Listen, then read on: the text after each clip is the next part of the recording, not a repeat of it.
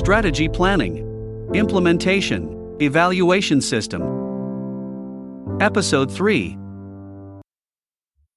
Vision-driven leaders agonize over their vision only once, so they choose long time frames of anywhere between 5 and 15 years. They plot their voyage in stages, and they rarely veer away from it. With a heavy bias on future circumstances as their main concern, they articulate vision first, formulate strategy next, values needed to realize it come after that, and then they work backward to derive the mission. And then they articulate the remaining 3 basic elements accordingly. For them, mission is just a consequence of the vision that obsesses them. Formulating it is a matter of merging the key constructs of strategy and values that are already there. The vision to mission thinking approach is easier to use for a new organization, or when a major restructuring is mandated for a newly acquired business enterprise. It is much more difficult to apply in a successful ongoing concern because vision-driven leaders formulate vision in a way that usually entails the need to replace the current mission. The approach demands infinite courage, determination, persuasive skills, and carefully planned actions to reduce the immediate negative impact of a discontinued mission on the organization's stakeholders. Manager leaders and team managers can also be found among vision-driven leaders. It would be an interesting subject of research to determine their relative population and to establish the reasons for the preferences that are uncovered. I predict that the researcher will find, even among the vision-driven, team managers outnumber manager leaders by a big margin. Up to this point, we discussed 4 of the 7 basic elements: vision, mission, strategy, and values. The leader and her closest associates have done nothing more than think, deliberate, assess, choose, and articulate the vital content of the right side of our model in the consecutive stages of setting organizational direction and formulating mission context. We explored both mission-driven and vision-driven leadership approaches to doing that, but no action has yet been taken.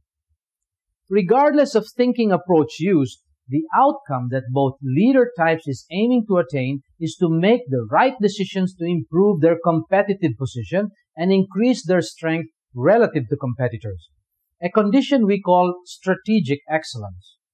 The apt metaphor I advise CEOs to use is think battles, think troops.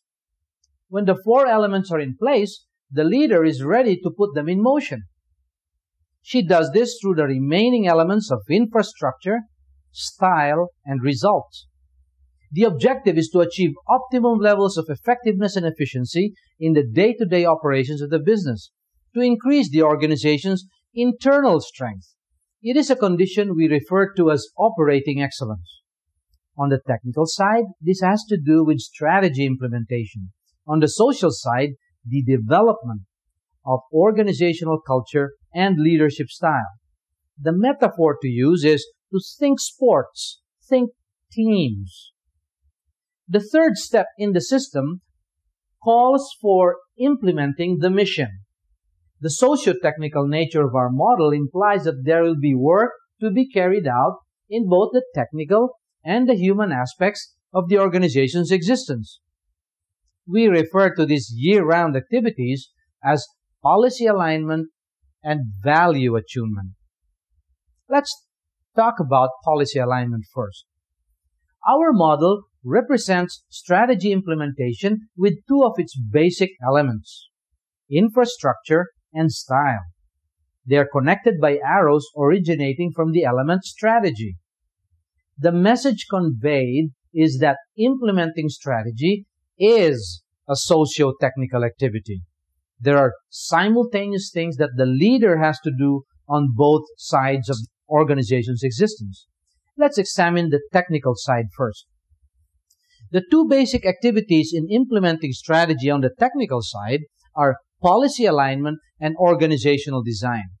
Policy alignment is concerned with translating strategy into a framework of congruent goals and standards for all levels of management, as well as for the work performing units.